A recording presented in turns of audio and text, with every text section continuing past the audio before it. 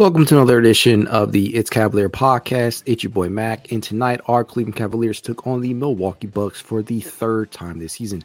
Fuck, am I tired of playing the Bucks. I don't know why the schedule makers did this to us.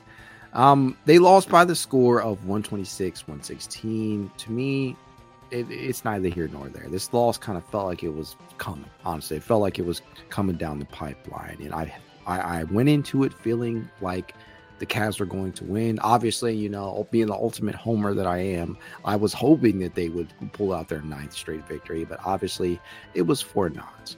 How did that happen, you ask? Well, I'm glad you asked. They did that behind a combined 87 points between the trio of Damian Lillard, Giannis Antetokounmpo, and Chris Middleton, each finishing with at least 20 points. Led by Giannis himself, the Greek Freak finished with 35 points, 18 boards, and 10 assists, in addition to 2 blocks out there. Very efficient basketball from Giannis. The Cavs just did not have an answer for him, as they, I don't know if anybody truly has an answer for Giannis. It's just kind of one of those, you got to contain him or you got to make his supporting cast beat you. And tonight, that's exactly what happened. Giannis is going to get his. You know that shit's going to happen. You know you're going to have to deal with that. But to allow Chris Middleton and Dame Lillard to combine for 52 points on their own, yeah, you're probably going to lose when that happens. Just a staggering combination of point totals out there. And to me, I think when people look back at this game as we go further and further into the season, the biggest thing that they're probably going to see that sticks out is the free throw disparity. And I get that. And it was just some bullshit ass calls tonight. And when I think about that, what comes to mind is the back-to-back fouls early into the first quarter against Isaac Okoro, which caused him to sit for a little while. Just absolute bullshit calls. You knew it was going to happen. You knew after that ass kicking that Cleveland gave Boston, Jesus. They beat the hell out of us so bad that I forgot who they actually played. Jesus. After the ass kicking that Cleveland gave Milwaukee in the matchup prior to this, without Giannis, you just knew that they were going to come back with a vengeance, especially Damian Lillard coming back with a point to prove and making sure that Cleveland had to deal with not only himself, but the refs as well. He drew 11 free throw attempts. He led the pack. He had more than Giannis. He had more than Middleton by himself. So you just kind of knew that this was coming down the pipeline. Elsewhere, when you're talking about the Cleveland side of things, this was not necessarily the best game from Donovan Mitchell, who I've been talking about him, and he's become one of, if not the best combo guard in the league, especially during the stretch without Darius Garland out there, where he has had to play more point guard than ever. He's played more, by far the most point guard of his career. Tonight, he would have finished with 23 points, 7 rebounds, and 8 assists on an inefficient 10 of 24 from the field, including a woeful 2 of 11 from three-point distance. Not the best night from Donovan. Yes, he did fill up the stat sheet. It was a near triple-double, but you could clearly tell that the shot just wasn't there. Jarrett Allen actually had a decent game tonight, all things considered. It wasn't the best first half from him, but in the second half, especially down the stretch, he would really turn it on. He would finish the game with 21 points, 12 boards, and 5 more assists on 10 of 19 from the field. And he was really kind of pivotal to keeping the game, or getting the game rather, back into within striking distance for Cleveland down the stretch in that fourth quarter. And for me, he continues to light up the stat sheet, and he added yet another double-double to that streak that is still going strong. 13 straight now. That is, obviously he got the franchise record in the last one. He continues to add to that, and he has the opportunity to keep that going. So I feel pretty good about that. Outside of Jarrett, though, there just wasn't a lot to really speak about in this one. Sam Merrill continues to look like a sharpshooter out there. That was a positive. 12 points tonight on 4 of 9 from the field, all 9 shots being of the three-point variety. And each time this man attempts a shot, to me, it feels like it's going to go away. There was a stretch tonight where he literally drilled 3 straight, and it was just magical. Games last year in Atlanta. Sam Merrill for 3. Largest lead has been 9 here for the Bucks. Cavs have not led. Doing a great job just with its extension. There's Merrill again. I'm telling you. 3 straight, a quick 9 points. For anybody who doubted what Merrill brought to the table prior to the season, and they just thought he was just a flash in the pan G League, Summer League type of talent, this stretch has shown you that Merrill is quite literally one of, if not the best shooter in basketball right now. He really looks like Klay Thompson, like peak Klay Thompson out there.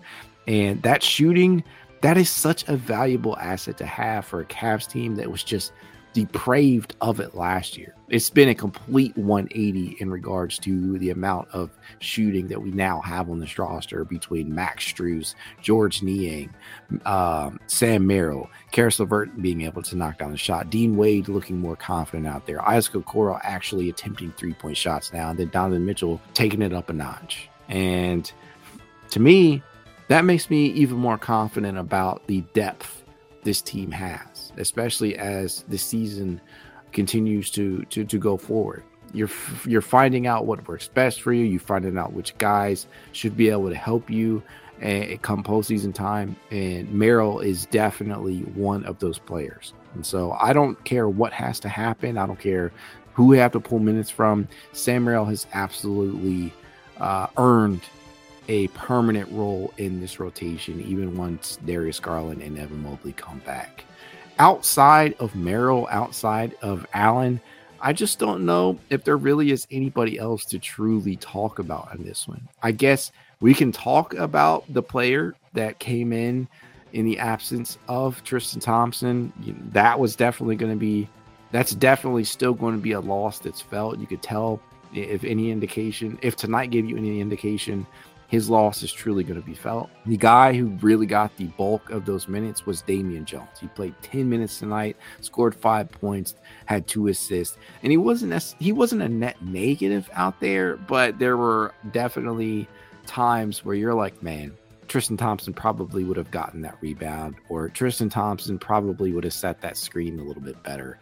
There were definitely opportunities out there for Jones to impact the game, and we didn't get that. And I wasn't expecting it, honestly, but I was pleasantly surprised on more than a few sequences with him. He had a poster dunk tonight. That was pretty awesome. 32 points is a lot to put up against this Cavs defense in the corner. Jones with the finish on the lob play and the foul against Giannis, who tries to break it up. But overall, I'm not sold on Damian Jones as the replacement in the short term, with Tristan missing the next 24 games. And so that's why they brought up Pete Nance, right? And maybe they will make another addition in the span of time that Thompson is out. Who's to know? But I'm not sold on Jones. I say all that to say that. That's really it from this one, man. There just wasn't a lot to talk about. The key factor in this game to me was the free throw disparity. The Cavs attempted 15 free throws to the Bucks 28. And the thing that kills me is just the way that they were handed out. I just felt like the whistle leaned heavily Milwaukee side, and that just kind of seems like a common theme. I'm not going to put I'm not making an excuse here. I'm not throwing blame towards anybody, but I will just say this. It just seems like games that shouldn't necessarily be decided by the refs are often decided by the refs. It just feels like that more than ever these days, especially with the Cavaliers. Guys are just able to draw fouls at will against them, and they're just the worst fucking fouls, man. They're just the worst fouls out there. And for Dame to generate 11 free throw attempts, for Chris Middleton to generate 8 free throw attempts, it's beyond me. It puts a sour note on an otherwise playoff atmospheric game. And that's exactly what this felt like. It felt like a playoff game. And this could be a potential opponent for the Cavaliers to see down the stretch. And as they always say, to be the man, you got to beat the man. And Milwaukee is one of the contenders in the East. If Cleveland has any hopes of contending for a title this season and beyond, they will eventually have to get through this Milwaukee team. I think they're capable. It just, you have to figure out how to contain Giannis's supporting cast, which can be a difficult task now that they have Damian Lillard, with Chris Middleton healthier, with Brook Lopez starting to pick things up as of late. especially when you don't have Evan Mobley and Darius Garland out there. Your margin for error is slim to none, or they will make you pay. But overall, to lose by 10 on the road after an 8-game win streak to an opponent that has a top 5 player, could have been worse. Absolutely could have been worse. The Cavs didn't quit in this one. They were down pretty big heading into that third quarter and really down the stretch, but they were able to pull back within arm's length. And I honestly felt like they had a chance. It didn't work out, but at the end of the day, a 10-point loss to a Eastern Conference contender without 2 of your top 3 players, it's not all that discouraging. I look at this team as a contender, a burgeoning contender themselves, especially once they get healthy.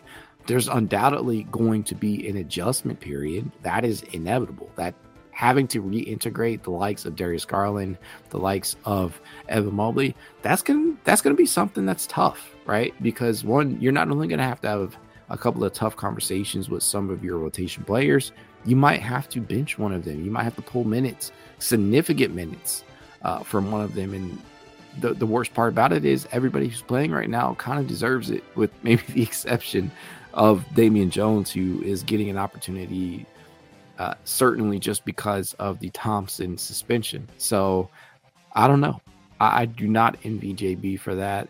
I'm just here to say tonight's loss, although it stings to lose and the streak is over, while that sucks, it wasn't a totally discouraging loss. I honestly feel like this team can bounce back from this.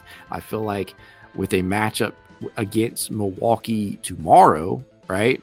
I feel like they can take it. I feel like they can split the back and forth affair. And tomorrow is going to be the 4th game against Milwaukee. As I said, I'm so fucking tired of playing this team. I have faith that they can win.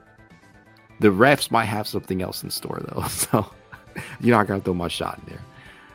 But with that being said, as I always tell you guys, if you'd like to reach out to me, you know how you can. It's Cavalier_pod on Twitter, TikTok, Instagram, YouTube, and more. If you'd like to be added to the It's Cavalier Discord chat, you know what to do. Leave a rating, leave a review, send a screenshot of said review to itscavalier53@gmail.com, and I will send you an invite. That said, go Cavs. Have a good one.